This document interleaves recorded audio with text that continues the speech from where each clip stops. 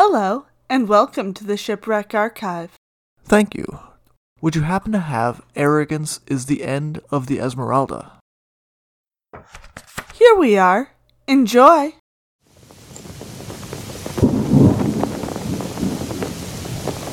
The fishermen of the island of Al-Halanya, off the coast of Oman, could read the weather, and they knew that a big storm was brewing.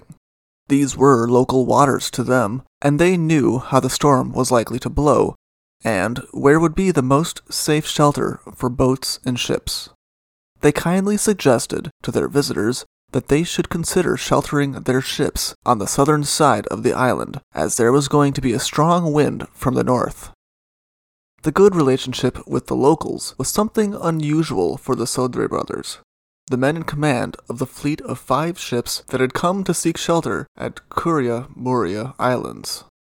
Officially, they were sent by the King of Portugal to protect the waters around the newly established Portuguese trading posts. They were also permitted to capture any Muslim ships they came in contact with, part of a long-standing trade war that had involved many ships on both sides being captured, looted, and burned. Everyone wanted control over the valuable spice trade from India. The Sodre brothers had disregarded the first part of their orders. They seemed to have little interest in playing a role protecting trade, and they had far more interest in attacking ships and looting them, all through the Gulf of Aden. The Sodre brothers had slaughtered the crews of every Arab ship they came in contact with, and looted them in a piratical fashion, each of the brothers taking the lion's share of the spoils for themselves. It had only been as the monsoon season had begun that the Sodre brothers had paused in their activities to take shelter until the storms had subsided and to repair one of their smaller caravels.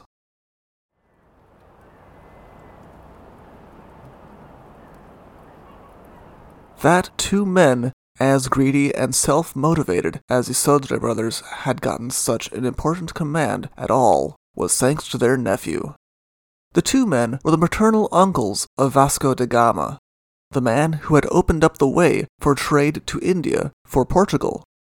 This significant act had boosted da Gama's position and meant that for this fleet he had been able to fill the positions of captains and commanders of his ships with relatives, making it a family affair. Now that Vasco da Gama had returned to Portugal with the main part of the fleet, the Sodre brothers felt free to do as they pleased, to enrich themselves with the golden opportunity presented by their family connections. The fishermen of Al-Halanya Island knew the weather around their island home very well, but not enough to get through the arrogance of the Sodre brothers. The brothers were determined that their naus was going to be fine no matter the strength of the storm. They were large, sturdy ships, the height of Portuguese shipbuilding. Not only that, but the naus had large iron anchors that would keep them from the beaches.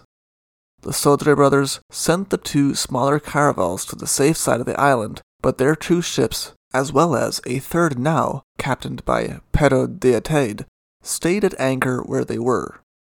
This was to prove a costly mistake. The storm came in with a burst of winds, and a huge surging wave that ripped the naus of the 2 Sodre brothers from their moorings and tossed them into the rocky shore of the island. The younger of the Sodre brothers, Bras Sodre, and his ship, the Sao Pedro, ended up closer to shore. As his mast came crashing down, he and his men were able to scramble to the shore using it as a bridge. Vicente Sodre, the older brother and the official commander of the 5-vessel fleet, as well as all of his men, were not so lucky. Their ship, the Esmeralda, had its hull smashed while in deep waters, and in an age where people did not learn to swim, there were no survivors. Bras Sodre dealt with the death of his brother in the same violent and angry way that the 2 brothers seemed to deal with most things. He immediately ordered that the 2 Moorish pilots be killed, placing all the blame for his brother's death on their shoulders rather than facing their own arrogance in ignoring the advice of the fishermen.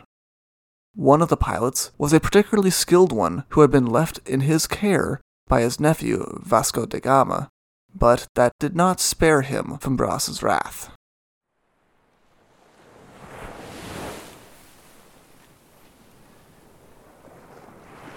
It is unknown how he died, but soon after this final brutal act, Bras Sodre followed his brother in death, leaving the survivors to pick up the pieces. Pedro de Atede, and the single remaining now, was now placed at the head of the fleet with both of the Sodre brothers dead, and de Atede did his best to get done the business that needed to be done. First, they buried their dead, and then they turned their attention to the two wrecked ships that had brought such deviation. The São Pedro was easy to salvage due to the shallow water it had wrecked in, and it was stripped of everything. The Esmeralda was a more difficult project due to how deep of the water she had been wrecked in, and though they were able to get some of the things off of her, she was not completely salvaged before they abandoned the project and a part of the island and the graves of the two brothers who had caused them such problems. Pedro de Atede was also not destined to see Lisbon again, however.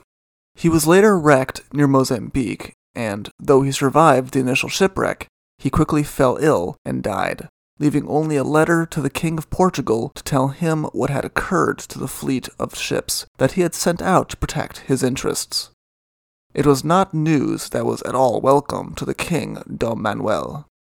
The Sodre brothers had gained their posts through their connections to da Gama, and just as he had raised his family's fortunes, now he was also dragged into disgrace by them.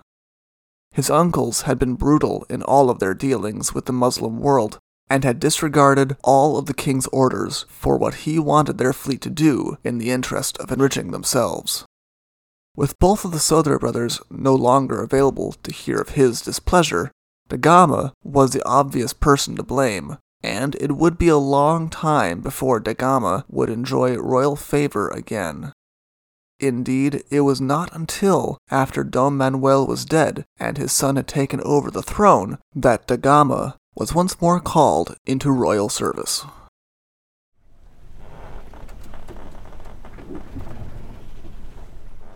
What would remain behind da Gama was a complex legacy that still makes people pause when speaking of him, and the wreck of the Esmeralda.